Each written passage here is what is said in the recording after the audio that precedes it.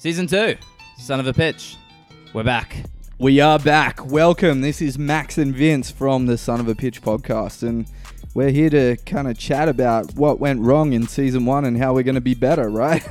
Yeah, you know, Season 1, a low base, but with low bases comes a lot of opportunity to improve. That's right. We were just lucky that we had a lot of really smart strategy minds to kind of pull us up from our bootlaces and make us into something that we weren't. But yeah, I think it was a success. I'd say what so. Do you reckon? Well, we set out with the goal to do 10 episodes, and if people found them useful, we'd do more. And it seems like people got value. People sign up to Miami.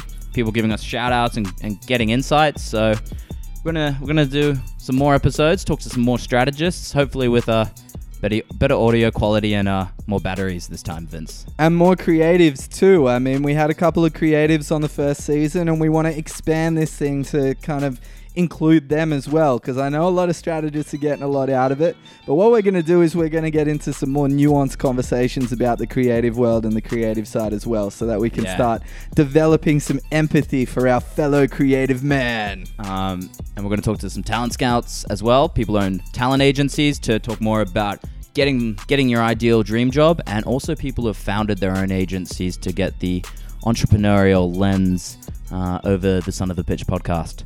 So a lot in store for this season. More briefs, more interviews, hopefully more banter, better banter. I think we need better banter. Much better banter. I mean, we kind of, I think we were formal at the start and shitting our pants, and we got a little bit more natural in the middle and probably too loose and beaten down by a lot of people. And then up the other end, we kind of wanted to course correct, and maybe it wasn't natural enough. But now we're coming back to you, warts and all. We want to make sure that you kind of, you get the real deal. None of this like edited, boring, like prim and proper stuff that everyone else is bringing to you. This is Max and Vince being dickheads talking to people that are really smart. So hopefully you'll enjoy that. We're also looking for a new co-host. Oh, yeah. We got to get rid of this Max guy. He's letting us down. Bringing left, this right, show down. Center. Yeah, totally.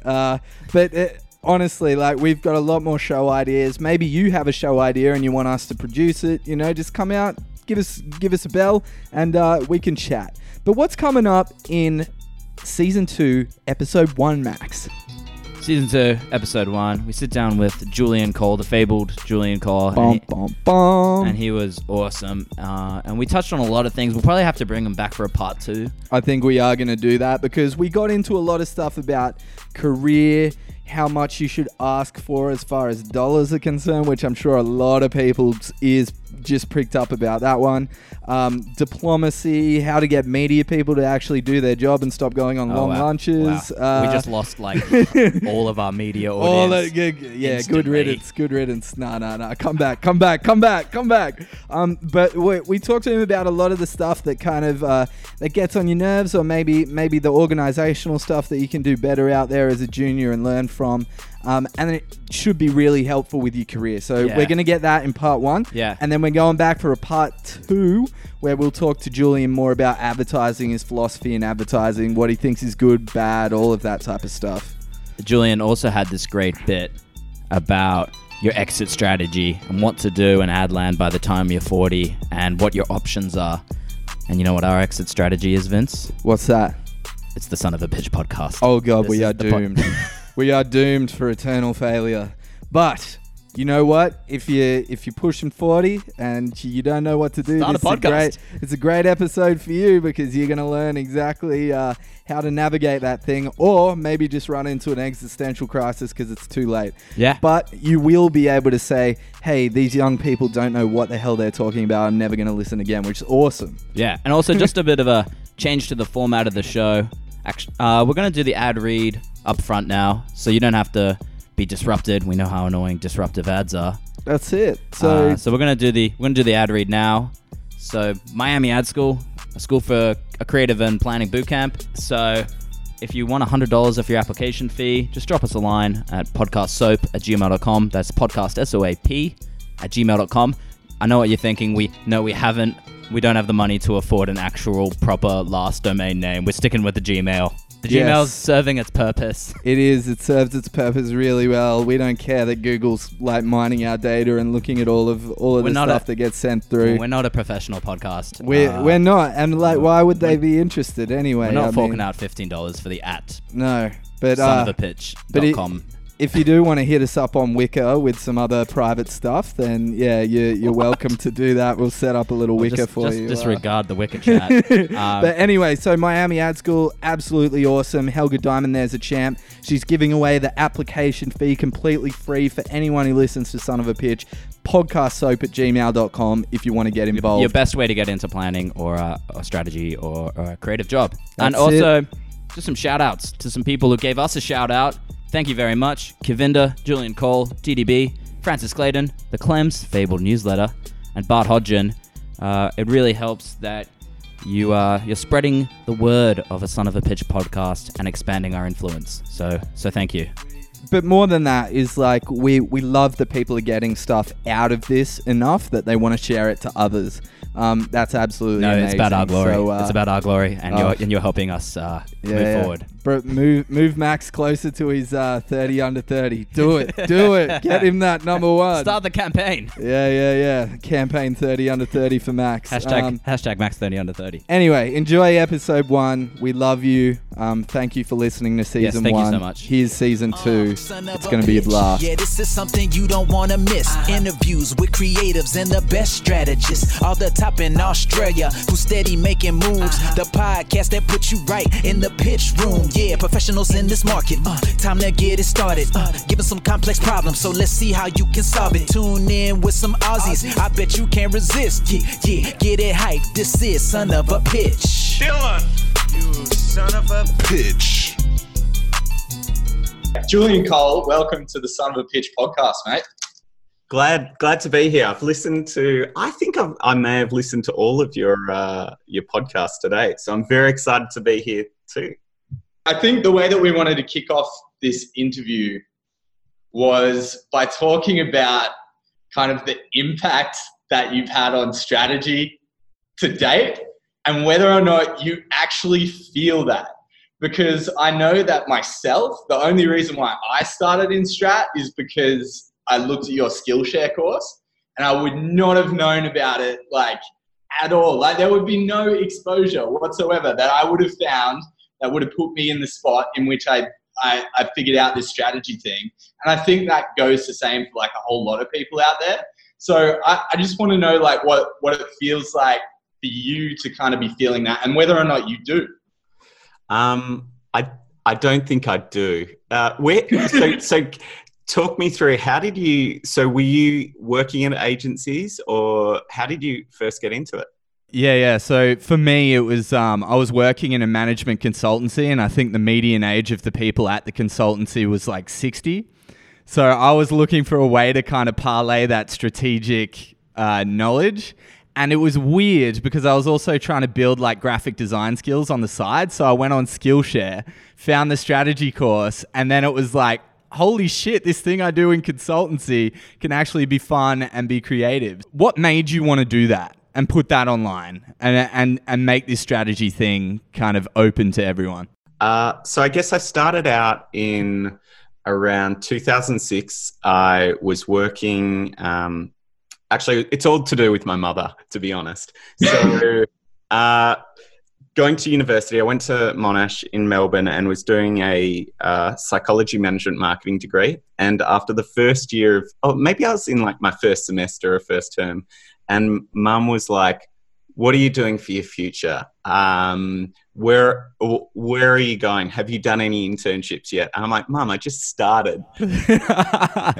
She didn't care. She was just like on me hard. And she's like, what are you doing for your future? When are you graduating? Where are you going?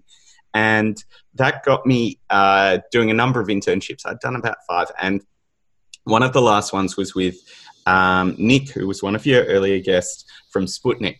My mum worked in advertising. She was in, my mum and dad owned a production company. So they did TV ads, small TV ads. Dad was the director, mum was the producer. So she knew Nick through like family friends. And that's how I got my break. I think mum was like, can you meet my son? I was working at the university newspaper at the same time, and I was like, okay, cool. What was that first introduction like?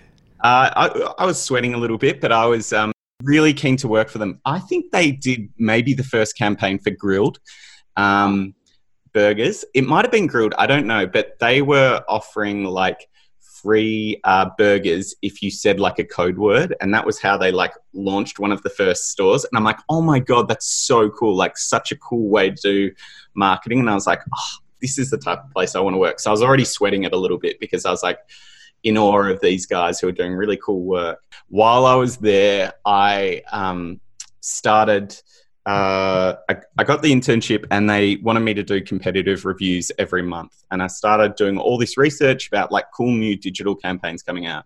And then at the same time, my mum's like, come on, what else are you doing to start your career? She keeps on hassling me. And so what I did is I started gathering everyone's business cards that I'd meet. Like, you're meeting random people. Like I met a tire dealer up in Albury, and I took his business card. And then what I did is with my competitor reviews, I was like, I'm going to just do this every month and send it out to people, because that seemed to be valuable in the agency. So I was doing these competitor reviews and sending them as like PowerPoint documents every week of like, hey, here's a cool new thing. The guy in Albury actually said, take me off this fucking list. So it didn't really work with everyone, but some people it worked with. At the same time, this is around 2006, blogging was just starting to happen. So I was like, oh, I'm going to get myself a blog. And I think from that day, I kind of had the idea to share stuff. And that was going to help me get my name out there and hopefully get me my first job. It's funny, all your past guests I've kind of worked with in some way. So yeah, the next place I worked was with Adam Ferrier at Naked. I saw what they were doing, and I was like, I was going in account management, I think, if I was at the Sputnik. And then I'm like, I want to do this strategy thing. That sounds awesome. And so I was like, I'll volunteer for you for free. Just want to work with you. And Adam took me on. And I kept the blog going at the same time. And I think what the blog did was, what I realized it started to do was it actually made me a better strategist, because I think if you're out there and you've got to teach other people, you've got to really be confident in your own skills, and you really kind of put the mirror back on yourself to see what you're doing. And I've found that that's made me a way better strategist as I go along. So it's actually a bit of a selfish reason of just like, it makes me a better strategist. And I think still my mum's in the back of my head like, what are you doing? What are you doing for Now coming consulting, it's kind of helping me a lot now, I think, because it probably keeps my name top of mind to the people that I really want to work with. So it's a bit of both. So yeah, that's how I got into it. Cool. And like, looking at you, it's kind of, I feel like we asked the same question of Adam. It's like, did you have this kind of meta view of what your career would look like? Did you always see maybe New York and America and all of those things kind of in your future? And were you planning that since the very beginning when you started, or did it just organically kind of grow as you were climbing the ladder? Yeah, I think I'd always had this dream of running a team of strategists. And I think I saw that in an office building. It's actually funny. My first dream was when I was in high school. I really wanted to work in a bigger office building in Melbourne and have wear suits every day and have Friday night drinks. That was like my dream that I'd seen in my head.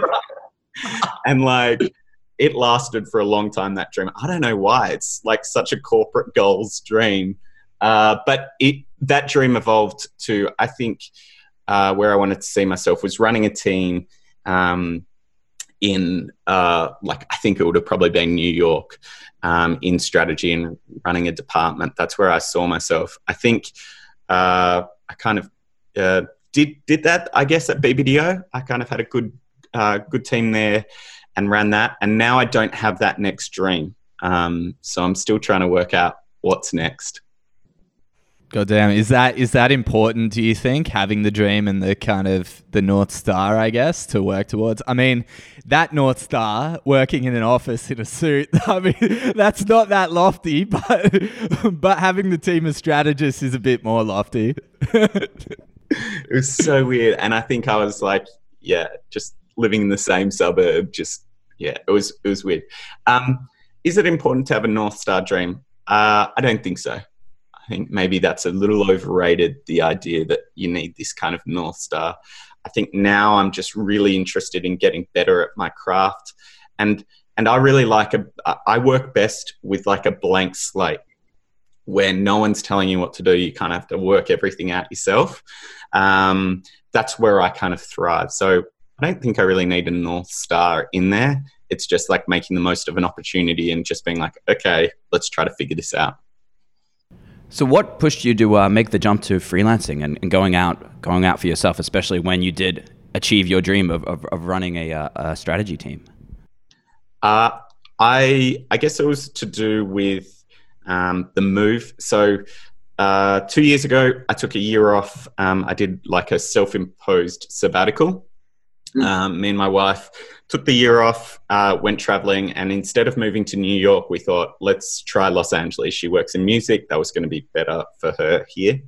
And having no job to start with, I thought, let me try freelancing and consulting and see if there's demand. I'll look for a job kind of softly at the same time and see where I go with that. What ended up happening was, I guess, this consulting freelancing has been really kind of clicked with me, and I really love it. I think I've really thought of new ways that I can kind of make this work, not just like freelancing for a day rate, but other new ways of like earning an income. And so that has led me to things like the partnership that I did with Mark Pollard, where we did the Supersizer course.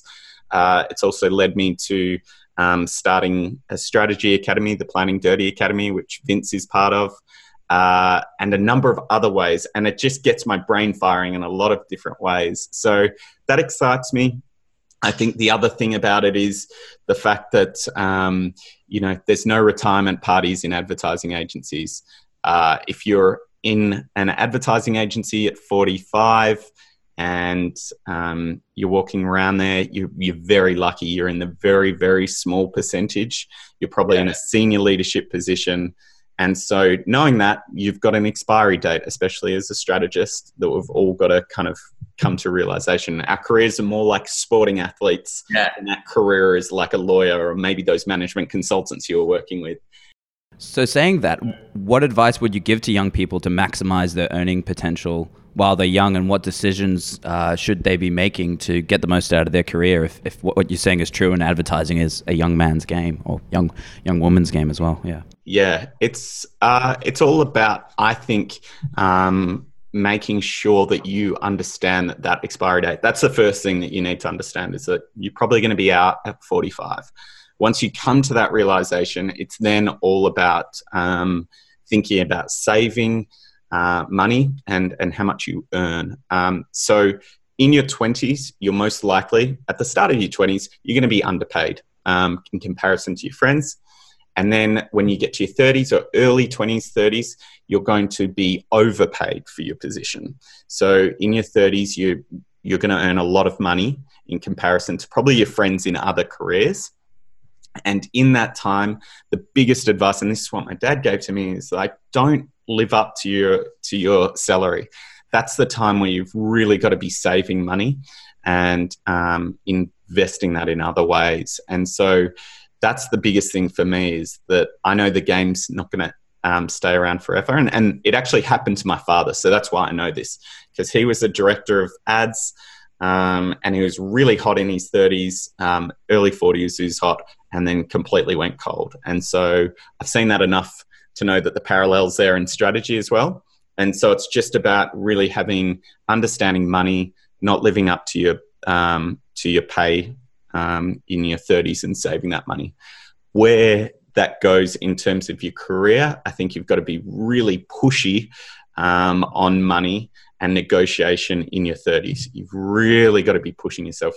In your early 20s, I think it's good to work for big named agencies, so recognizable agencies or recognizable clients, or in a field that's kind of new and emerging where there's a lot of demand. Those three are the kind of best tips that I have for people in their 20s. And then you really have got to be cashing that out in your 30s. And how do you kind of bridge the gap between not getting paid to cashing it out in your 30s? Like, I mean, one of the big things that's really daunting is going into that job interview and then they ask you how much you were making at your last job. How do you navigate that to be like, nah, man, I want that baller 180 or 200 or whatever it is that you're looking for as kind of that big jump? Because it can be like a jump of up to, I don't know, 80K or 100K or whatever it is. So like, how do you do that? So in America, it's illegal to ask people what their previous salary was. So I wouldn't even, I've never entertained that question at all. So you wouldn't be saying that. It's about putting your own number out first and kind of being pretty steadfast on that. And I would say, yeah, I think in terms of numbers, whatever you think, you should add another 10% to that, like another 20K to whatever you think. So you've got kind of negotiating room up. Having given a number of people, and I think the best way to make money is to change agencies. That is when you're going to see the biggest jumps. So that's the probably the biggest piece of advice is like, don't be afraid to jump. After 2 years, 3 years, 4 years, it's kind of good. And if you're not jumping after 2 years or 2.5 years in your 30s, then you need to be asking for a pay rise. And that requires you to be pretty bullish on it as well. Having been on the receiving end of kind of having a number of planners under me, the idea of the squeaky wheel gets the oil first. That is 100% true. So the thing is, you've got to be, for me, I think you've got to be in the kind of like the top 20% of your department. And then if you're in that top 20% and you'll fall in and out of that window of the top 20%, you've got to, when you're in the 20%, you've got to hit them hard. You've got to constantly be asking for money, more money. And if you don't ask for it, it won't come for you. It's much harder to get money for people who are not asking for it. And you've got to understand the cycles of when money comes in an agency. So when a number of people leave your department, great time to ask for money. You can take on more responsibility. You can take on more money. When you win a new account, great time to ask for money. Some agencies, there's certain times of the year, like December or January, where like money opens up. And that's where you've really got to understand those dynamics. God, that's good advice, I think. But the one thing that kind of gets in the way for me is like a lot of strategists out there have this introversion and they're kind of like the imposter syndrome runs so thick in them. So telling them to like be bullish about saying, yo, give me the cash, give me the dollars is like, it's hard, right? Like how do you generate the confidence and how do you judge whether or not you're in that 20%? So the first thing is that everyone is making this up. No one has a plan. I had this saying that when I got into strategy, I thought there was like some secret recipe to strategy. It was like the KFC secret herbs and spices. There was 14 herbs and spices, and everyone else knew them except for me. But what I realized the further I've gone on in my career is that no one has the recipe. Everyone's just taking their, hand-me-down recipe from their grandma of how to make spaghetti bolognese, and everyone's in their own little way making it. And so once you understand that everyone's making up, even your boss, they're kind of like tap dancing and making up on the spot. Me, I'm still trying to understand how to do strategy, and there's so much strategy that I don't understand. I think that hopefully gives you a little bit of comfort to know that that everyone's making it up, so you have to be confident. How do you know whether you're in the top 20%? I think you just got to judge that. Usually you can ask, you should be like prompting and asking different ways. If your boss is constantly like shouting you out and like promoting you and like bigging you up, it's probably a sign that you're doing pretty well. If they're introducing you to people above you, like senior leadership, that's a good sign as well. Or if you're getting on their radar, that tends to suggest that you're probably in that top 20%. If you're getting asked onto a lot of pitches, they're all signals that you're in that top group. Julian, on this note, you've said you really love the game of politics within big organizations, and you treat it as a game for the young planners and young account execs that listen to this thing. What advice would you give to them for playing the game of politics in Adland? Yeah. So I think politics exists everywhere, in every single agency. Wherever people come together, there's going to be politics. And so the faster you understand that, the better you are at your career. And I think with strategy, we're such a soft skill and we don't have that direct output. So understanding how to be good at politics is key. And so my first piece of advice, and this isn't mine, it was actually another planner I worked with, Nicole. She would often tell her juniors, take notes in the meetings, but take notes on the body language and the relationship between different people in the meeting. So did the creative director listen to the account person's feedback, or did they kind of like shudder or kind of like push away in that time? Who did they listen to in that meeting? And then at the end of the meeting, she would meet with the junior and ask them to tell me what was happening in that meeting. And so when you start actually actively note-taking on that, it starts to be a little bit more of an education. You're actually thinking about it apart, not as something that's kind of soft and you can't see it, but you're actually seeing it as concrete part of your job and an output. And I think that is the number one thing that will help you accelerate in terms of politics. If someone discovered that notebook, say the creative director that you took notes about, what would happen there? Like, it surely, like, how do you, because that's not a natural thing. I guess it's a natural thing for planners to do because we're like observant and we like to kind of, we figure that out. But like, you shouldn't be telling anyone about that notebook, right?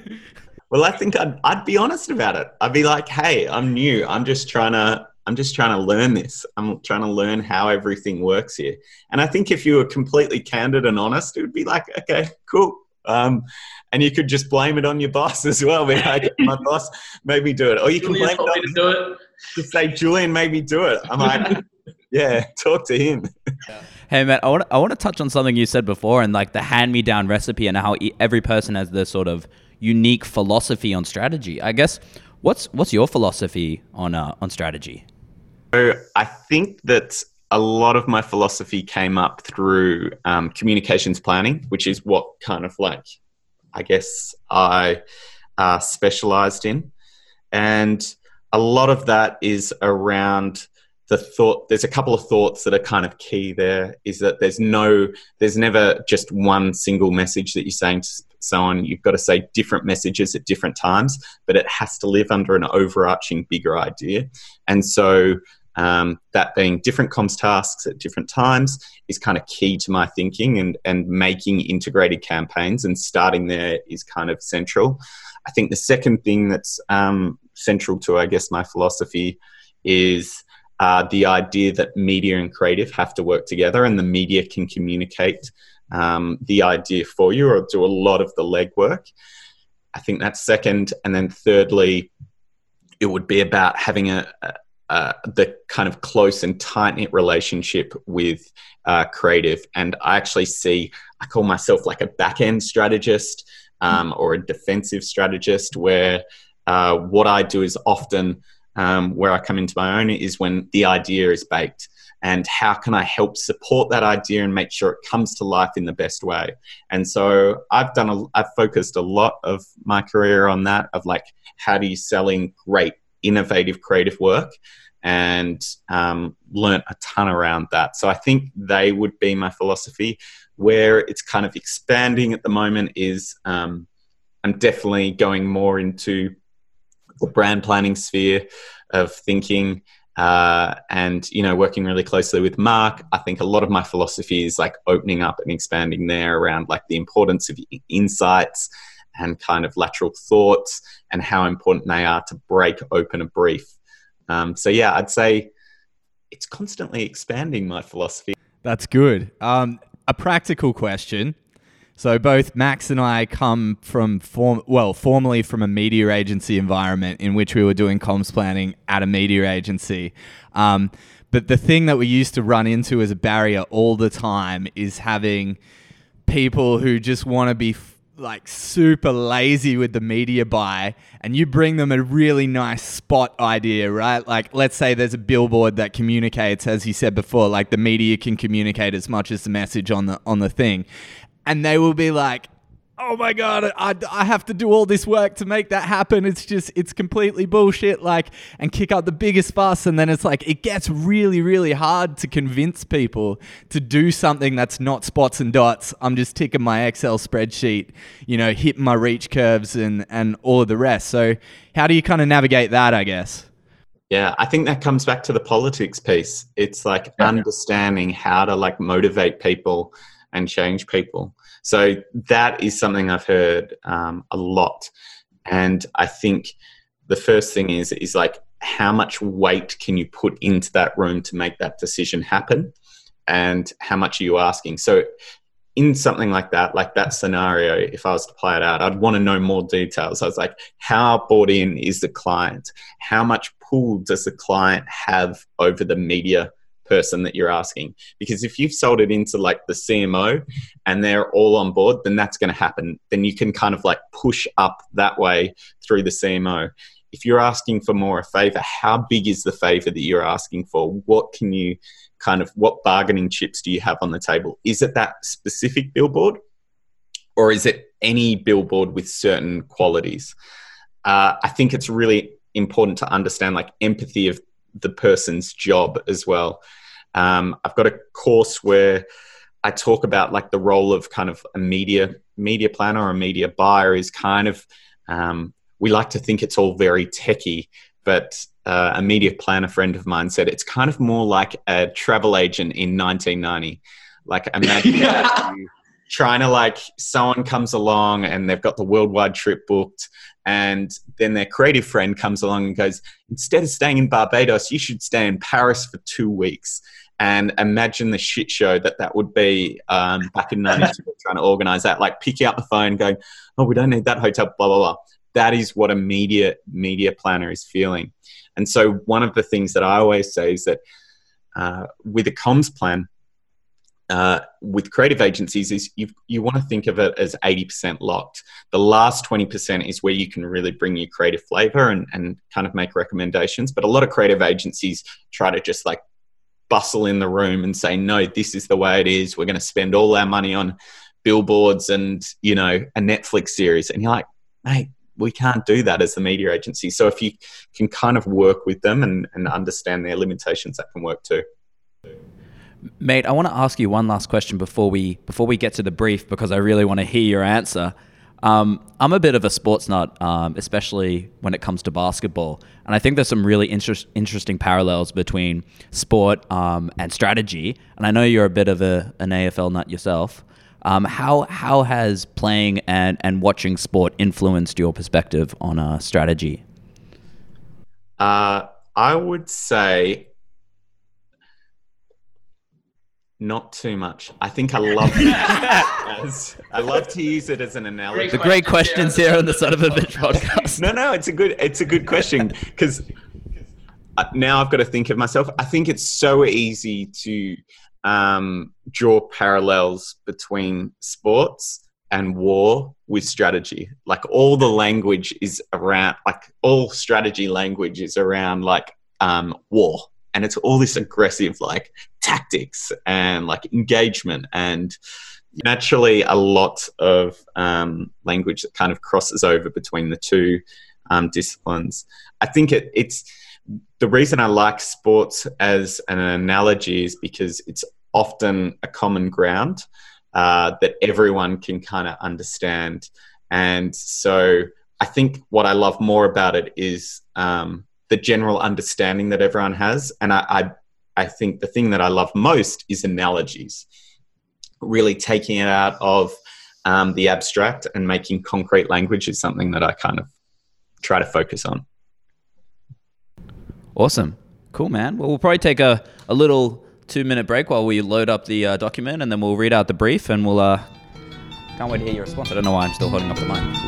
Now it's time to put your talents to the test. Now it's time to give a scenario to our guests. So what would be a strategy? Break it down, let's see how you do it. Problem, insight, strategy, and solution. Woo! Search and you shall chime. Make Bing the #1 search engine. Google, it's fucking everywhere.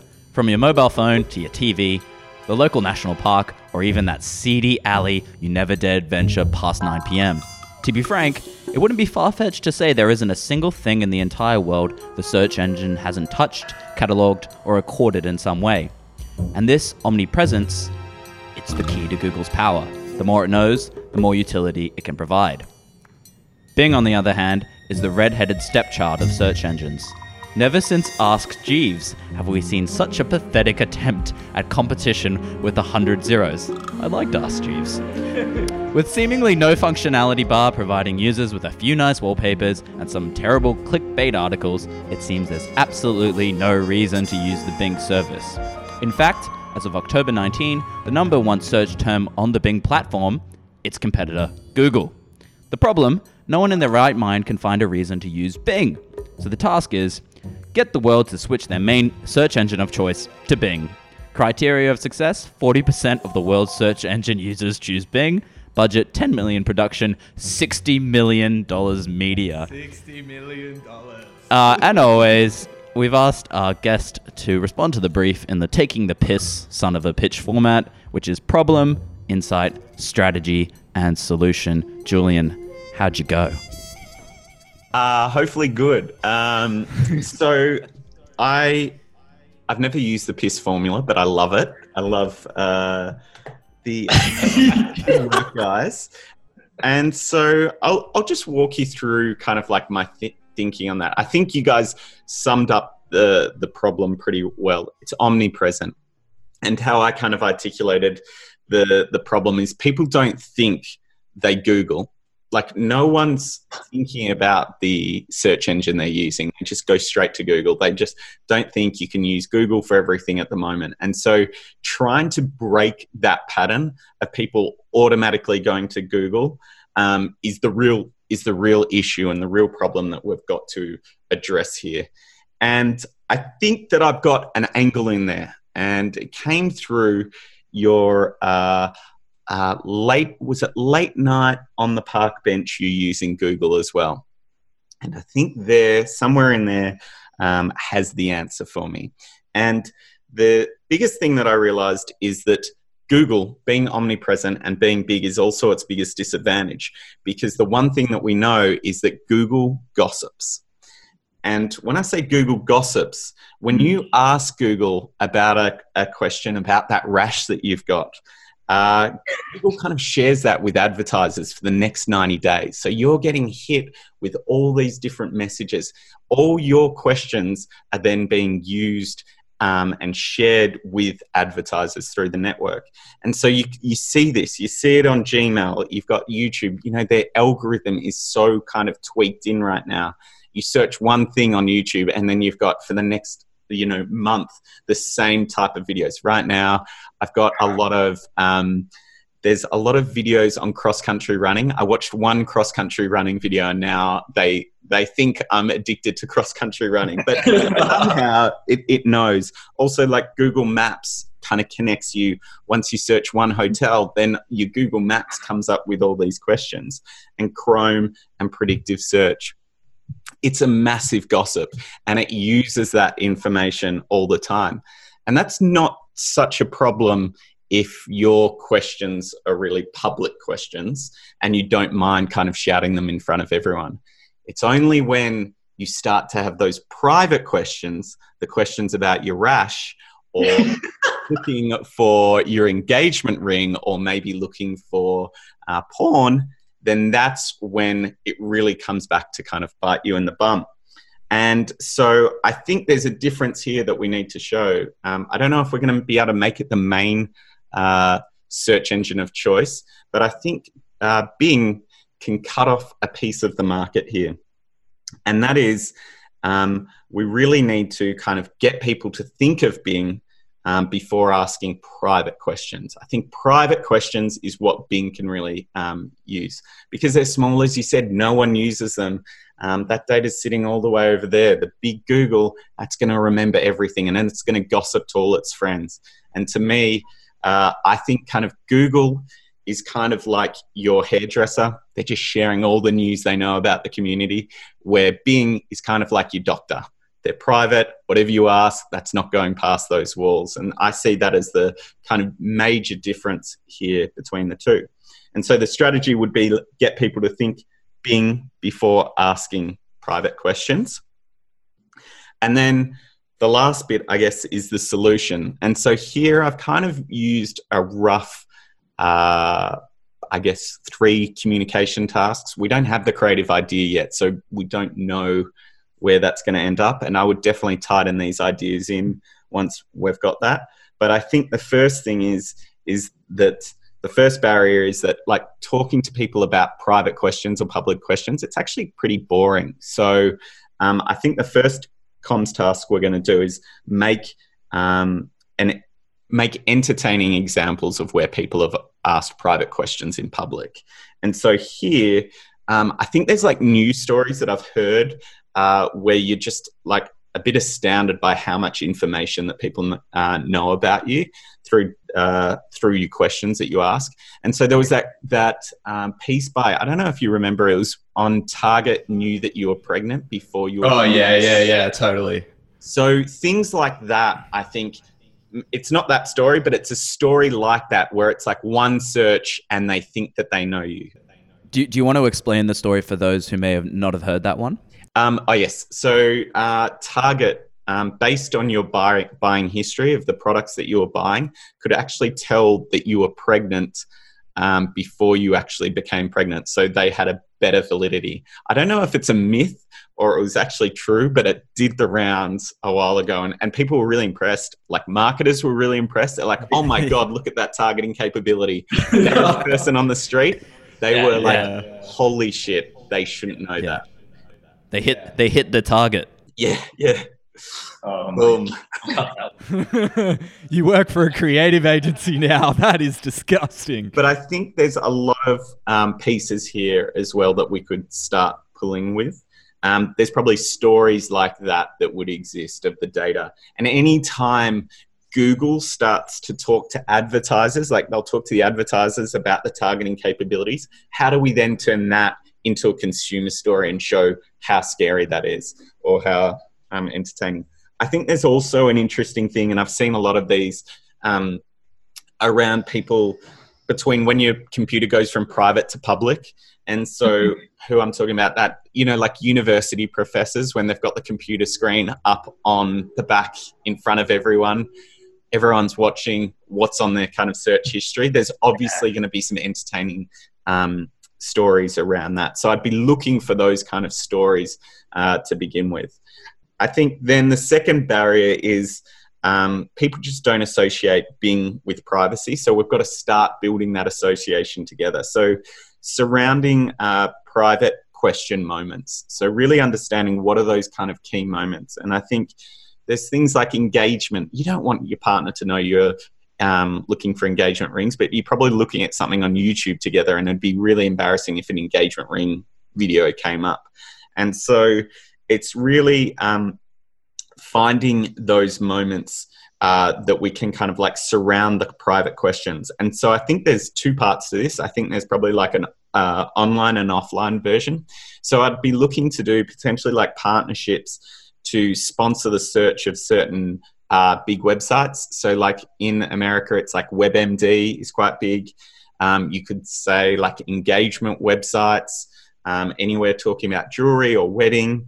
Then you could do adult entertainment, maybe sponsoring the search of like Pornhub or one of those sites, and showing that when privacy matters, Bing's the search engine that you use there. So that's the first area. I think then you've got an interesting place of offline places, so private places there too. So like adult stores, doctors, lawyers. There's probably all these environments where you could surround there too. I don't know what that would look like to begin with. Maybe it's as simple as out of home, but maybe there's some analogies that we could be pulling. Like the front of the car park of the adult, store, Sexyland, is like, that's Google. The back is like Bing and sponsoring the back car park. I don't know. There's definitely some areas that you could work with there. The next area would be also, I think, the flip of that, and showing the association between gossip and Google. And so first thing comes to mind is all the gossip magazines, what reality TV shows are showing, like where the gossip really kind of spreads, and trying to tie that analogy into Google there. And then I think the final kind of task is when people are still just searching on Google with those private questions, well, all the ad capabilities of Google are there for us to show that. So how can you remind people in some way that their Google ads are being retargeted, and they've got that information for 90 days and can keep spreading that? So there's probably a number of Google search terms that you could buy. I don't know. There's probably something around competition where you couldn't do that, but there's definitely something in that. I think also showing people the cookies on the sites you're searching from could be interesting, or even creating a tool showing you what Google knows about you. And maybe you press something in, it's like an application, and it shows you how much they know about you. But I think those three kind of communication tasks we could do, of kind of making the story about privacy entertaining, and private questions entertaining, then surrounding Bing and private moments, and then the final one of the people who have forgotten and kept asking private questions, let's remind them of how much privacy is at stake. God damn. That is super cool. That hit that out of the park, man. I don't know. I'd never expected adult shops to come up in this brief. Definitely the first Pornhub integration I think we've had so far. Yeah, I love how you took our line about a seedy alleyway and turned it into a killer strategy. And Google, it's like, for all this stuff they talk about moonshots and driverless cars, they really just are, an advertising company at the end of the day, and they make money off our data. And I love how you flip that on its head and turn sort of like their greatest strength into their greatest. Yeah, well, it's kind of interesting because when you work at a media agency and Bing comes in, you kind of laugh. You're like, no one's going to be buying anything from you, man. Like, so even at the industry level, like where they actually want to sell advertising, they can't do it. I guess the question is, for you especially, is now that we've got this awesome strategy, how would you go about selling in adult shops and everything to the media agent? So what's your first thought about how I'm divvying this up between creative agency and media agency and making it happen? Yeah, so I think the natural thing is like 90%, 10% partnership between, like, media should be about 90, 10% is creative production. So that's where I'd be starting. But you guys kind of had that already, those numbers, I think, in the brief.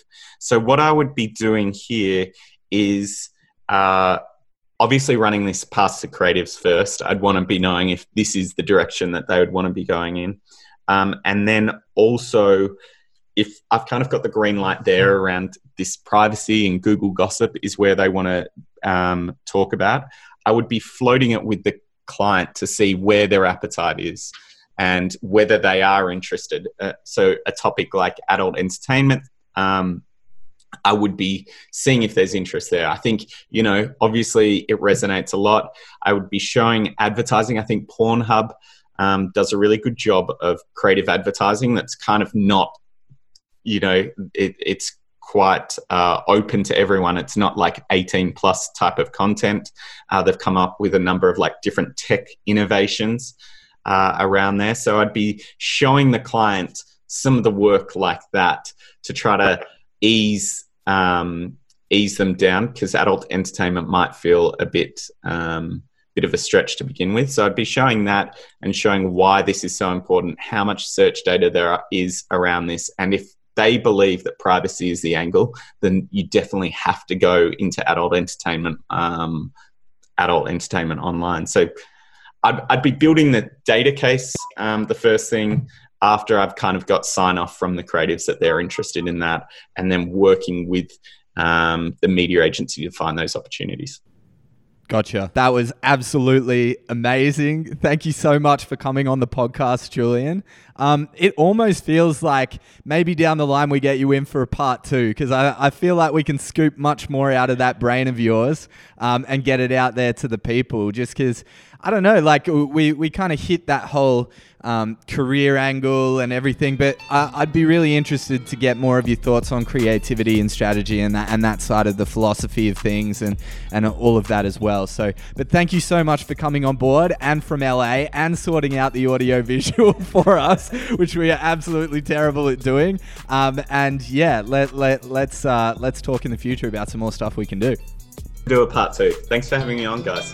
Yeah, son of a pitch. Yeah, this is something you don't wanna miss. Interviews with creatives and the best strategists. All the top in Australia who steady making moves. The podcast that puts you right in the pitch room. Yeah, professionals in this market. Time to get it started. Given some complex problems, so let's see how you can solve it. Tune in with some Aussies. I bet you can't resist.